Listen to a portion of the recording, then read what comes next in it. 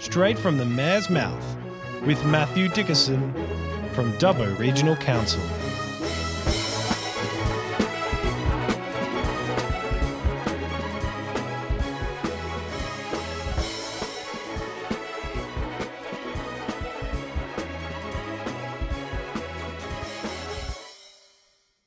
Welcome to another episode of Straight from the Mayor's Mouth. Now, you might think I sound a little different to your normal host, and yes, that is correct. Georgie Dickerson here, Matthew's daughter, filling in this week for Barnsey. Dad, hello, how are you? Good, thanks, Georgie, and thank you for filling in. Mark is away this week, so people probably did pick up the voice was ever so slightly different to Mark's voice, but Mark will be back with us again. But thank you for filling in, and hopefully you'll do every bit as good a job as Mark does. Yes, slightly different to Mark's voice, a little higher pitch, I would say. Now, you had a big weekend this weekend, didn't you? Jump into any supercars by any chance? They didn't let me get into the supercars at Bathurst, but certainly got to watch the supercars. I did go down to the Bathurst 1000, and it's an exciting race, the 60th anniversary of the great race. I went down there at the invitation of the Bathurst Mayor. One of the things that I find interesting as you talk to other mayors around the state, 128 mayors around the state, I don't get to talk to all of them, but in particular, the regional mayors, I'm a big fan of communicating, making sure we do things together in some respect. It used to be when I was growing up in Dubbo that it was a lot of competition. You wanted to be better than Orange and better than Bathurst and better than Tamworth. And when I got on council, I actually discovered that maybe we didn't have to try and compete against each other so much. What we could do is work out ways to collaborate and work together. The Evo Cities program that we started way back in 2010 was one of those ways that we did that, and we're still doing it now. We've got Regional Cities New South Wales, and when the Bathurst Mayor invited me down to the races, I thought, what a great opportunity, and it's a brand new mayor. So we had Robert Taylor was the mayor up until the end of September, or almost the end of September. Every mayor that doesn't have a popularly elected mayor had to go through an election process. I went through mine a couple of weeks ago. And so there's a new mayor down there, a gentleman by the name of Jess Jennings. So it was a good chance to talk to him. And you might say, what does the community of Dubbo get as a benefit from me going down to the races? And that's a valid question. One of the things is that relationship building. But the other thing is when you've got an event like that, you've got lots of people that come along and want to be part of that event. So, for example, the Minister for Small Business came along, Steve Kemper. I've sent him some letters, we've communicated, I've never met him, so a great opportunity to meet Steve and talk about some things that I think were very important in relation to a workplace hub. I met his Chief of Staff, and as a result of that already, they've put out a media release that came out during the week on the basis of the conversation that I had with that Chief of Staff, for example. Some other mayors from around the area, other councillors there, so a good opportunity to talk to lots of people, and also Tyler Everingham. And so he's not a regular supercar driver, but he's been able to drive at Bathurst for a few years. And Tyler was there. Now, their car qualified in 28th place, so they're not at the point end of the field, but he's still there competing. Not bad. And I got to go down and talk to Tyler during the race because, of course, you've got two drivers working together in the race. When Tyler was in the pits, I went down and had a chat to Tyler. They managed to get all the way up to 18th place from their 28th place on the grid. And again, they're not winning the trophy, but they're there competing, they're circulating. And Tyler, for a young kid from Dubbo, I think is going fairly well. So a whole range of things there that you might get out of an event like that. But mainly it's that relationship building and making sure that you're talking to mayors from around the state, mayors from other cities to see how we can do things better. It's a great event at Bathurst, 200,000 people. So it's a great event for Bathurst. Do we want a supercar event in Dubbo? Yeah, that'd be fantastic, but we haven't got the infrastructure like Bathurst has got. But then we've got a zoo, so there's other things that we've got as well. So great event, and thanks to Jess. I've already sent Jess an email off to thank him for inviting me down, and I'm sure we'll collaborate on things going forward in the future.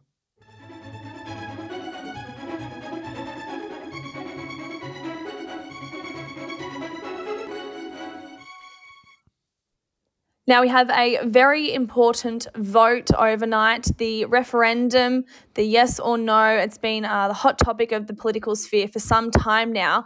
Now, Council did host a panel to discuss the referendum on Tuesday night. Why exactly is Council showing interest in this? I suppose it is a federal, national issue. What's Council got to say about it?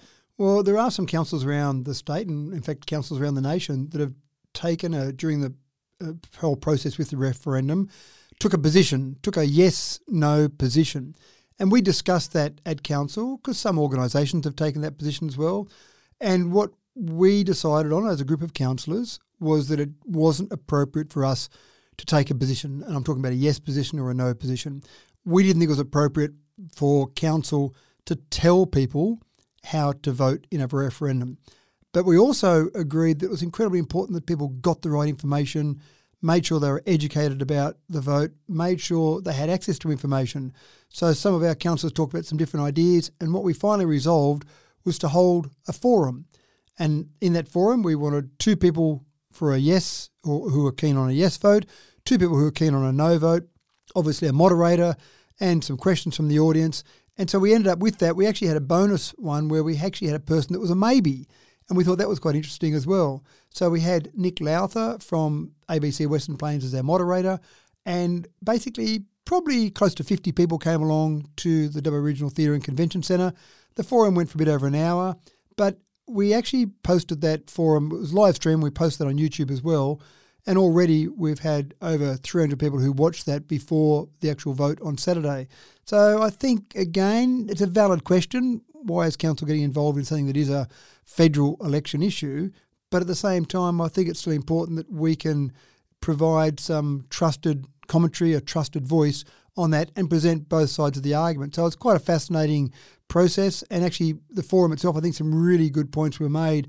I particularly enjoyed the point made, one of the people on our panel was Councillor Pam Wells, and she actually made the point that when people say they own the land, she takes a different view that says that we're all just custodians of the land. And I thought that was a good point.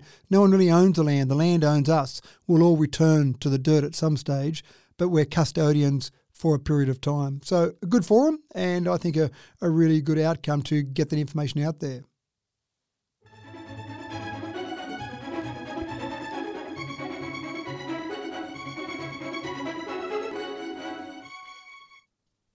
Now, you met with the CEO of Squadron Energy in Dubbo recently. Can you tell us a bit about what that discussion actually involved? Yeah, absolutely. But before I do that, I want to talk a little bit more about the res in general. So Squadron Energy is a provider of renewable power.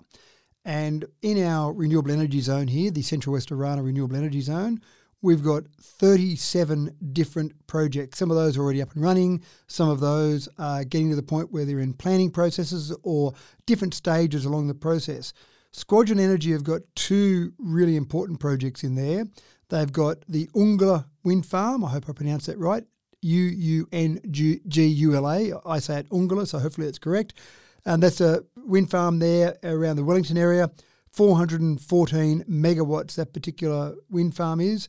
They've also got the Spices Creek Wind Farm, which is 730 megawatts, and that takes in part of Dubbo Regional Council area and part of Warrumbungle Shire Council. So just with those 2 projects alone, that's over a gigawatt of power. All those 37 projects that we've got add up to about 11.5 gigawatts of power that will be provided from our renewable energy zone. One thing that I'm keen to do with all of these different proponents is talk about how the community can benefit from all of these different projects. It's great. By the time we're finished, this little renewable energy zone here will be providing 42% of the power for the entire state.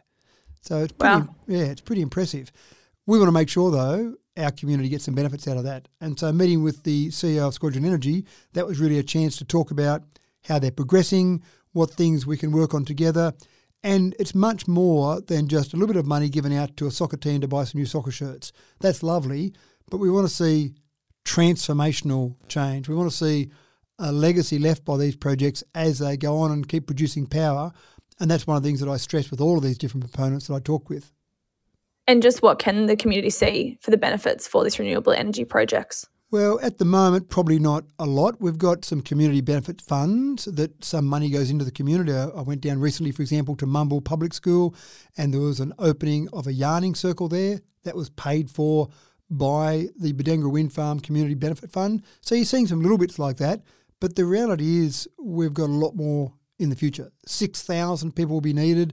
These projects will go for the next 15 years. So with all these extra people in the communities, they'll be buying coffees, they'll be going to supermarkets, they'll be needing to stay somewhere, they'll need to go and play some cricket on the weekend. So you'll see a huge change in the communities there.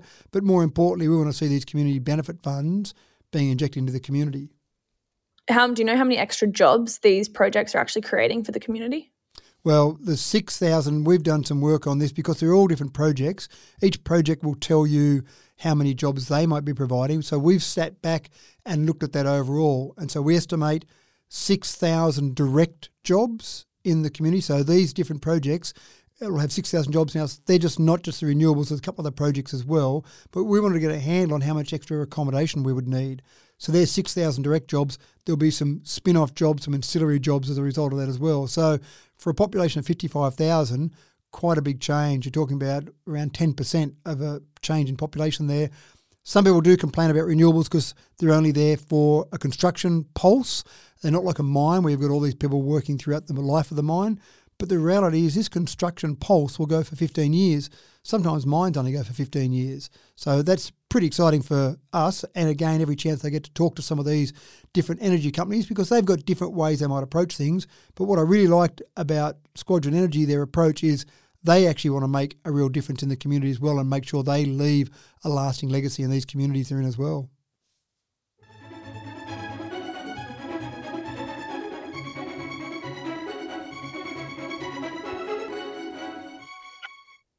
Now, it was a big weekend of cricket, the state championships, the vets cricket, the over 60s. Now, how good was this event for Dubbo? It actually went for longer than a weekend. It went all week. So last week, from Monday to Friday, they played games all throughout the week. They did tell me when I went down, I get the honour of tossing the coin at some different events, and so I got to toss the coin on the first match. And they did tell me that they've got a rest day in the middle because some of the guys need to rest their hamstrings by the middle or they day. Need to rest their feet and sit at the pub all day probably. Well, I think there's a little bit of that goes on. You're probably right there. But this is a great championship process. So this is called the VCNSW. So this is the Veterans Cricket New South Wales. And it's the over 60 state championship. So that was played in Dubbo during the week. For the first time ever, we had a team in these championships from around this area. It was called the Macquarie Valley team. And the coin toss I did on the first morning was with the Macquarie Valley team playing. And I was talking to a few of the guys there that were legends back in the day in first grade when I was playing cricket. When I was in my early 20s playing some cricket around Dubbo, there were some of these names there that were scoring centuries every week and taking 5 wickets every week. And here they are, looking a few years older than when I remember them playing, but they still love the game. And there's a few of the guys there telling me that usually they need a few extra players in the normal 11 because there'll be hammies, there'll be calf muscles, there'll be usually a few lower leg injuries, not from balls hitting them, but just from running around in the field. But they all look pretty sprightly, they look pretty fit.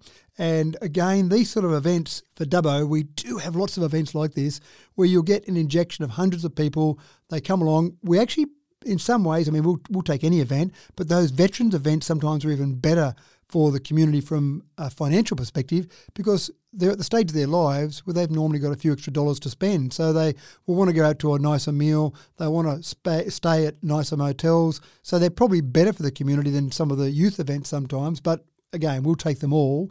And essentially, it's this number that we use. Typically, we say one person staying one night in Dubbo adds about $200 to the economy. That's a very rough guide, but it gives you an idea of when you have an event that brings hundreds of people in and they stay all week, there's a huge amount of money that's injected into our economy. And that's from places like motels and pubs and cafes and even a bit of retail shopping. When people have got time on their hands, they might even go and do a bit of retail shopping. They might need some new clothes after they've gotten so much grass on their current outfits.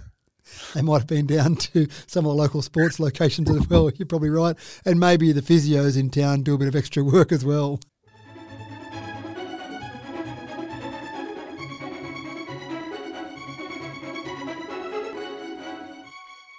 Now, the Legacy Shared Pathway project is on track for March 2024.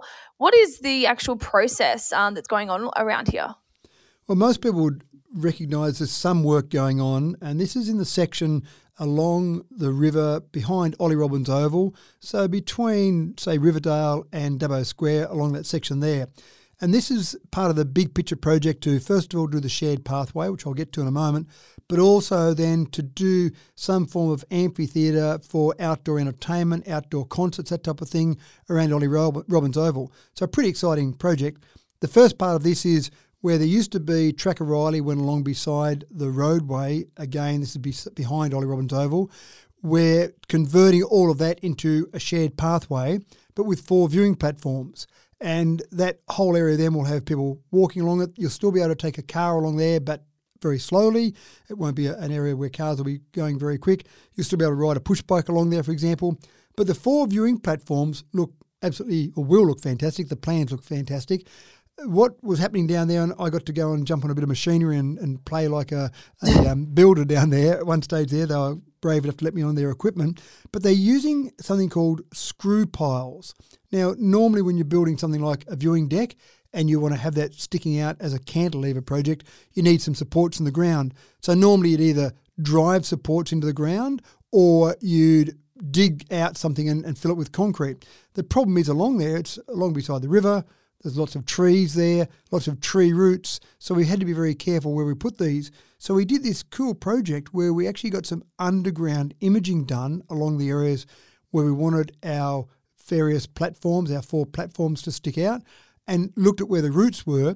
And then the most efficient way was this project or this concept that I've never seen before called screw piles. So rather than dig a big hole out, they actually have a small piece, it might be say 3 metres long, of tubing, and at the end it's literally got a screw, a thread on the end of it, and then it's attached to a bit of equipment that just screws it into the ground. So it's not disturbing the earth that much. You can actually move it around tree roots so you're not damaging trees, and then you just keep driving it down, and there's a pressure meter on the equipment, and when it gets down to the point where a certain amount of pressure is required to keep screwing that into the ground, and that pressure needs to be applied for a certain amount of time, then when it gets to that point, they know it's in the ground solid enough with friction holding in the ground that they can stop it there so it doesn't go any deeper than it needs to go. They cut them all off at the same height then and then build the deck on top of that. So it's quite a revolutionary concept. There's a guy named Damien Carpenter there, a very appropriate name for a builder, and he owns the company that was actually doing that work. David Payne Constructions won the tender for the whole project and they contracted this particular company out to do that work. So they let me on one of the pieces of... It's quicker. You're spot on there. It actually is quicker to do it. It's cheaper and more efficient to do it. So it's got a lot of benefits there. It is relatively new, so people are still discovering it. But in this particular project, it was perfect. But I got to get on one of the pieces of equipment and do a bit of the screw piling there. I must admit, after I left, they took it out again, so it wasn't one of the permanent ones there. Well, probably redid it, but no, it was an extra one there. They let me have a little play with there. But that'll look really good along that area once we finish that. And those viewing platforms looking out across the Macquarie River will be fantastic. There was some talk at one stage that it was all going to be turned into a boardwalk, so it was out over the river. But the expense of doing that, you could use that same screw piling technique, but you can imagine if you're doing it out over the river, the length of those screw piles and the depth they'd have to go into would be quite horrendous. So it would just blow the budget completely for that. But that's an exciting project, should be on track for March next year. And then again, we've got to start working on that next part of it, the amphitheatre part.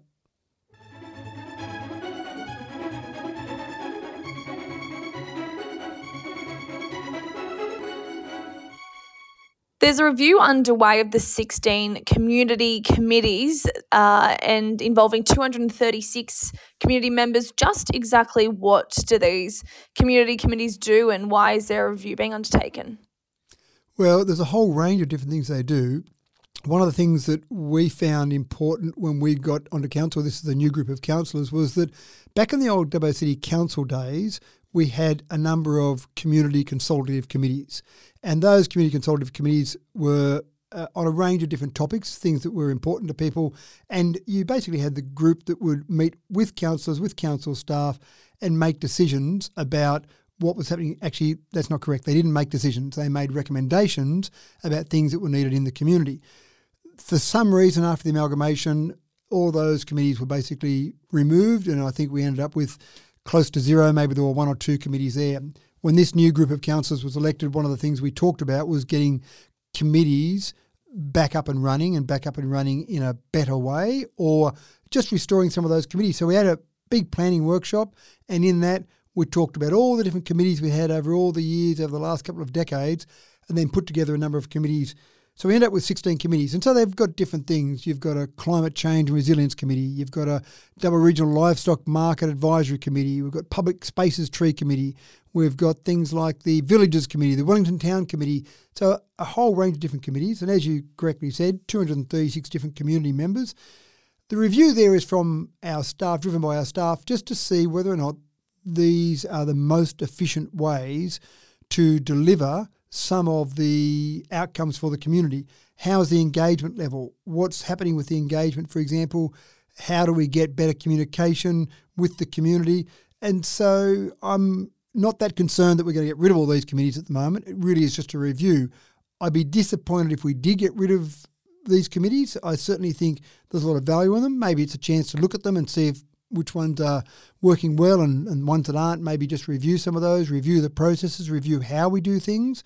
But I think it's really important that we maintain this link between the community and the council in a whole range of different ways. It's all well and good to say councillors are out there in the community, talking to different people, working out different ways to do things, but this slightly more formal process for these community committees I think is really important. So there's a review going on at the moment. There's been a workshop we've held already on those committees just to talk about them. We had some surveys that were done with those committee members, and we'll work forward through there. There'll be a report that will go through to the October meeting of council, and we'll work through that and see the best way to continue to engage the community in what council does.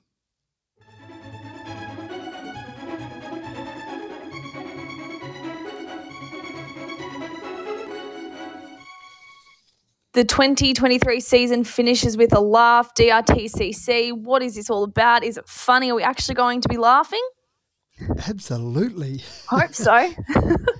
If you've got a sense of humour, you will be. One of the things that I think people were surprised about with our theatre, when the theatre was being discussed as being built, this is the Dubbo Regional Theatre and Convention Centre, some people in the community were thinking they don't really want to go along and watch ballet or philharmonic orchestras. What they didn't realise was that the variety of entertainment that would be presented would be incredible. And so the Sydney Comedy Festival, when they go on their roadshow tour, come through Dubbo. And I know when I go along to that whenever I can, I look around the audience and I say, wow, I don't know some of these people. And they're not people you'd normally expect to see at the theatre. But again, comedy appeals to them. That's fantastic. There's probably a lot of those people that are from out of town as well, because typically over the years, around about 30%, maybe even a little bit higher, of people that go to our theatre come from outside the 2830 postcode. So it's actually a tourism attraction in its own right. But the 2023 season, this is the DRTCC season, finishes, and it was Dare to be Different was the name of the season, but it finishes at the beginning of November, and the last item in that whole season is the Sydney Comedy Festival Showcase. So 3rd of November, if you haven't got tickets to it then and you're interested in comedy, go out and get some, because we'll do a new season launch for 2024 later on in November, and we'll talk about some of the acts and some of the things that are coming through in the 2024 season. But this is the last one for 2023. If you haven't been to a comedy festival, I'd say definitely go to it. We normally get both the Melbourne and Sydney comedy festivals come along, and various other comedians we've had, the likes of Arndo, that type of thing that come along. So it's a really good thing to get along to if you want to go and see something a bit different.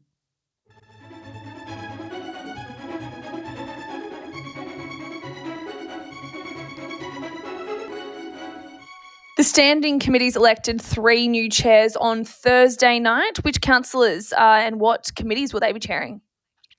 So these are our standing committees, which, as you would know from your past history in Dubbo, is the 3 committees that feed into the council meeting. So these don't make decisions, they make recommendations to council. And so we've got 3 of those standing committees. There's the Infrastructure, Planning and Environment Committee. That's now chaired by Councillor Matt Wright. So Councillor Josh Black was the chair of that over the last year and 9 months. And these are changing now because the chairs of our standing committees typically line up with the mayoral term. So we just had a mayoral election in September, and these are the first meetings now after the mayoral election. So they normally go up for election for those particular chairs. The second committee is the Culture and Community Committee. Councillor Jess Goff was the chair of that, and she's stayed on as the chair of that. And then Councillor Shibli Chowdhury is now the chair of the Corporate Services Committee, and Councillor Damien Mann was the chair of that. And he was actually keen to see other councillors get some increased knowledge and learn more, get some more experience. And because we've got some new councillors on there, he was keen to see some other councillors have a go. So Councillor Chowdhury's put his hand up for that. So that was the election process. Wasn't quite as tense as the mayor and deputy mayor election process, I must admit. And there was only one person who stood for each of those. So there wasn't easy decision. A vote. Exactly right, an easy decision. There wasn't a vote needed for those three. And to be fair, there was some discussion with councillors amongst ourselves before those committee chairs, because it is good to share that around, because it actually makes it for more effective meetings. When you've had people that have been a chair of a committee, you actually are probably understanding of the process better. So when you're sitting in a committee or a council meeting, then you probably understand it better and probably help the chair out if you've actually had that experience on the other side of the coin. Yep, definitely.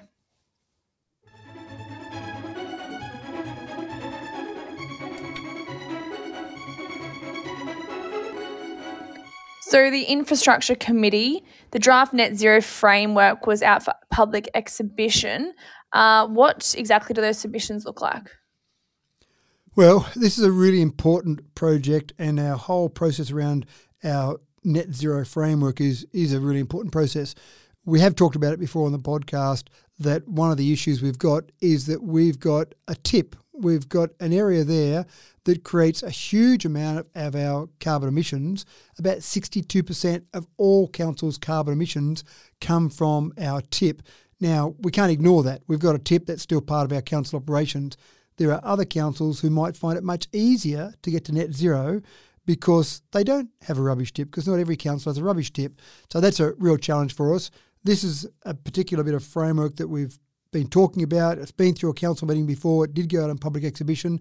And the public must have been pretty happy with it generally, because we got 2 submissions. They had a few comments to make about it, a few minor changes in there, and that was fine. But really, it's something that I think the community can be quite proud of. And now we've got to keep working towards that net zero. It's going to be tough for us, but we've got to just take on that challenge and go forward with it.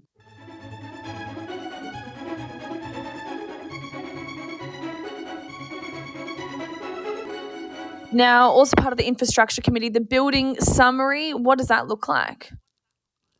Well, not as good as it did last month. We talked about this last month with Mark Barnes when he was hosting there last month, and we talked about the building summary.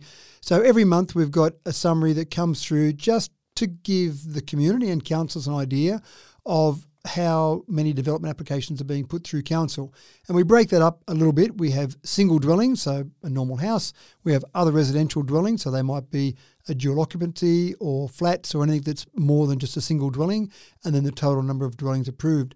And after July and August, despite some of the rate rises and despite some of the activity in the building game increasing prices quite dramatically, we're talking about anywhere from a 30 to a 50% increase in building prices over the last 3 years, they were still pretty strong numbers. And we also do an extrapolation from each of the months as we go throughout the year to give us an idea of what the summary will be, or the total number of building DAs will be by the end of the financial year. When we looked at that last month after the first 2 months, and I did say at the time it is only 2 months, so we've got to be careful extrapolating out at 12 months. But when we looked at that after the first 2 months, very positive. In fact, we were on track for the highest number of building approvals ever in the history of Dubbo City Council or Dubbo Regional Council. 488 is that record way back in 2015-16, and we're on track for over 500 based on the first 2 months. We did note a bit of a slowdown. So, for example, in our single dwellings in July, we had 17. In August, we had 25. In September, that dropped all the way down to 11, which is a bit of a drop. And then again, with our other residential dwellings, it dropped as well. But after the first 3 months of the financial year, doing that same extrapolation process, we're going to hit 476. Not far off then. Number of approvals. that's still not too bad. It's still not far off that 488. And again, that's an extrapolation over 3 months. So it's still got a fair bit of room to move up or down. But I think there's still a bit of strength in the building industry in Dubbo, and people still want to move to Dubbo, which obviously they need somewhere to live when they move here. So it's good to get that summary through each month. And again, not as strong as I'd like it to be, but I think there's a fair bit of strength in terms of that big picture there.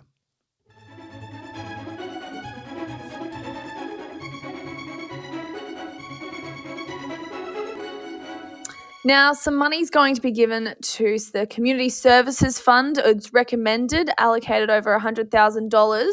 Who do you actually give this money to? Well, this is an interesting one, isn't it? We've got money that we give out to various organisations, and one of the things that I love about this is when we go along and I get the pleasure of handing out these cheques to these various organisations, and I get them, I put them on the spot, and I say to each organisation, just give us a bit of a snapshot of what you're going to do with this money. And so the money that they get, typically a lot of these organisations get money, amounts of money like $1,000, it might be $500, it might be a few $1,000s sometimes. But what they do with that money is quite incredible because they've got volunteers working hard for the organisation. They've got other money they bring in from a whole range of different areas. But this particular fund, and this is one again that people in the community may remember, we used to have two different funds, and I think it was confusing for community groups, and I think it was also confusing for councillors. What was the difference between these two funds? Because they are very similar in those two funds.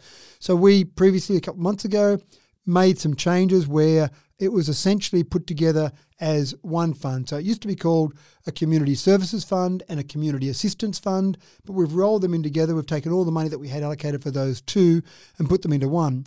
There's $150,000 a year we have, and we do 2 rounds of those. And so in those 2 rounds, $75,000 each time. Now, we actually gave out more, or again, this is a recommendation from a committee meeting, but the recommendation is to give out a little bit more than $100,000, which is more than $75,000, which I'm sure you've noted. And the reason for that is we didn't give out all the money last year, so we've rolled that over. But that seems like a good thing, except we got a lot of applications this time. How many? We received 25 applications, and the total value of those was $213,145. So that means that obviously we're never going to be able to give everyone all the money they asked for. So we ended up giving some money to 13 different organisations out of those 25 that applied. And it's a fairly stringent, or not a fair, it is a very stringent process that our staff go through and look at all these applications to make sure they meet the criteria, and then they get those recommendations go through to committee meeting and eventually through to council. And meeting. just how do you decide what community groups get how much money?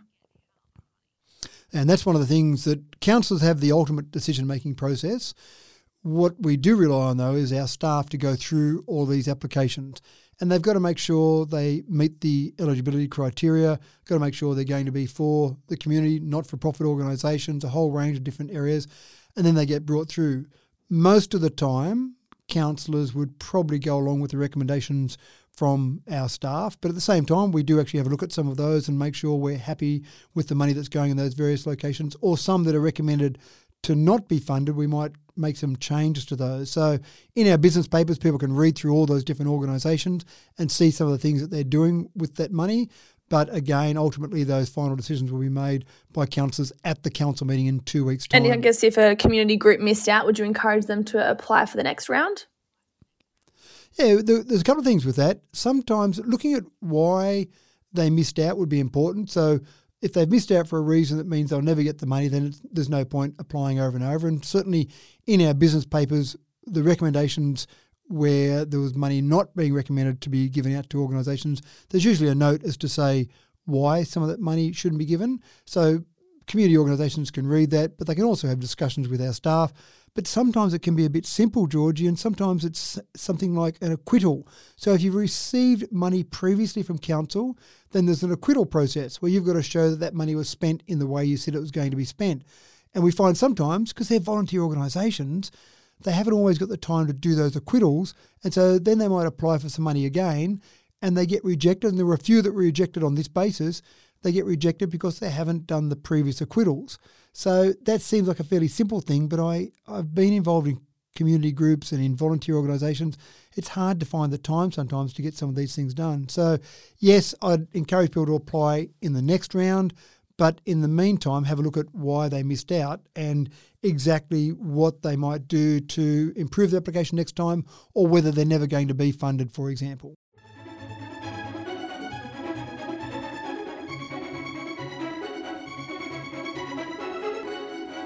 Now, another program, the Event Assistance Program, where is this funding going to? Well, we've got two little streams in the Event Assistance Program. It sounds like there's lots of money that council is giving out. I don't want to have ratepayers get the wrong idea. We are very tight on our budget, so we don't want to just hand out money all over the place. But if we can see that money that we give to community organisations can be used to benefit the community, then it's worthwhile spending some of that money. So, for example, we've got two different funds, the Community Events Fund and the Destination Events Fund. So these are both to do with events, as the name suggests. The Community Events Funds are for not-for-profit events that deliver some social or cultural benefits to people in the Dubbo Regional Council, LGA. So they must show that it's got broad community appeal and there's some form of entertainment or engagement value. So we only have $10,000 in that fund for the whole year. Maximum per application is $3,000, and we've got a number of applications for that. And in fact, for that $10,000, there were applications that came in at $26,500. So again, there are obviously some of those groups that didn't get that money, or some of those groups that had a reduction. So, for example, one group might have asked for $3,000 and we've recommended they get $1,100. So there are different groups that we've got to give less amounts to there. The second one, the one that's got some more money in the budget, is the Destination Events Fund. So there's $30,000 in that. And these are for bigger events. So we talk about events that deliver significant economic or reputational benefits around the Dubbo Regional Council. And so you can ask for up to $10,000 for that. And again, we've got a maximum of $30,000 there. So we received a number of applications. And again, I'd like to have more money in the budget to deliver this, but we received applications for $74,905 for that $30,000. So obviously we couldn't deliver on all of that. So there are some of those groups that got less than they asked for. In fact, I think just about all of the groups that applied for money got less than they asked for. But hopefully they can turn that money into a lot of money. And one of the things that we talk about in there is tell us how much you think it will deliver in terms of economic benefit for the community. And how important are these events for the community? They can be absolutely fantastic because they do deliver economic benefits for a small investment from council, but they can grow into much bigger things. And so one example, I hate to pick individual examples, but let's pick one to just talk about one example, the Burrendong Fishing Classic. So they asked for $10,000. The recommendation is they get $5,000, but it's estimated that event, which will happen from the 29th to 31st of March next year, will deliver $1.6 million in the community. And I've been down to the Burrendong Fishing Classic. I opened it there for them one year.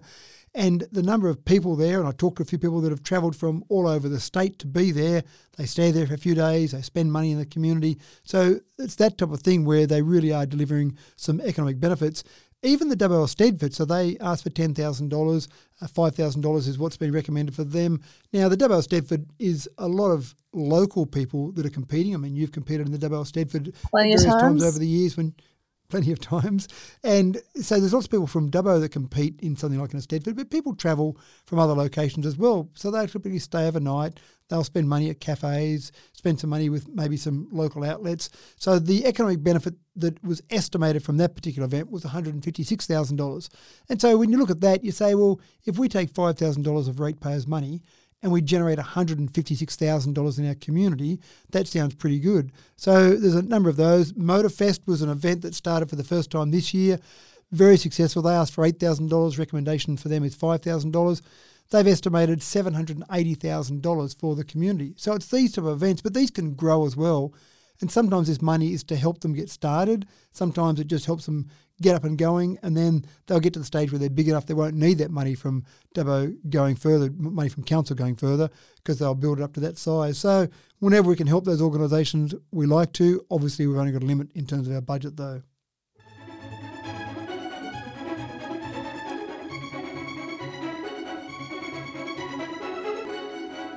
The prestigious Rhino Awards are coming up. How many businesses and how good is this event for the community? It is fantastic. And we do have a really good chamber. The Dubbo Business Chamber is a fantastic chamber. In fact, it's often been held up across the state as one of the best chambers in terms of the way they operate. But the Rhino Awards, very prestigious. Rhino Awards, I think one of the things that I often talk about is the fact that just entering the Rhino Awards in itself gives you a bit of a snapshot of your business, because you're asking or you're answering questions that have been asked by someone externally. So you've got to have a think about your business. So I think anyone that enters the Rhino Awards, straight away they're having a bit of an external look at their business. If they make it through as a finalist, that's a little bit of a pat on the back to say you've done well. You've actually made a good contribution. Your business is going well. And then if you win one of those Rhino Awards, I think it's a really big morale boost for your staff, but also a great advertising process. These Rhino Awards have been going since 1996. They've been, I think, every year it seems that they outdo themselves, which is hard to do for that long. But again, I just think it's a real example of the strength of the business community we have here in Dubbo. So well done to the Dubbo Business Chamber. They do a wonderful job. They've got a volunteer committee that does wonderful work there.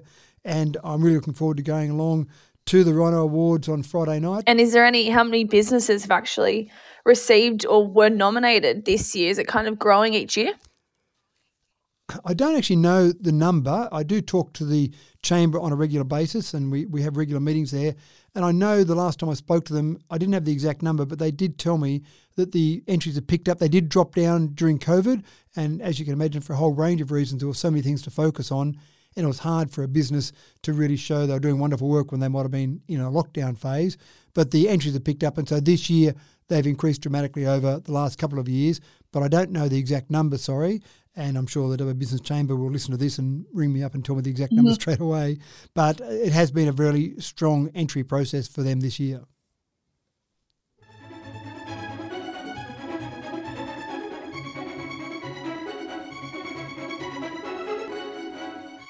Now, I believe you have a limerick that you have created specifically for today. Do we get the pleasure of listening to that today? Is it any surprise to you that I do a limerick each and every week? No. I know your ringtone's already been changed to a new limerick, so I look forward to hearing this new limerick. Well, I do a limerick each week, and I do like to surprise Mark, the normal host, with the limerick, and it's obviously about a topic that happened during the week. So here goes my limerick for this week. When the usual host took a break, the mayor thought who better to take. With Georgie aboard, the listeners were floored. Their chemistry no one could fake. Brilliant. I couldn't have done it better myself. I wish I came prepared with one for you, but you might have to wait for another time. You've got a week to prepare the next one. Depends whether Mark's back next week. Yeah, I'll start working on it now. Thanks for your guest hosting this week. You're welcome. I hope the listeners enjoyed the sound of my voice, and maybe I'll have to make an appearance another time. Sounds good.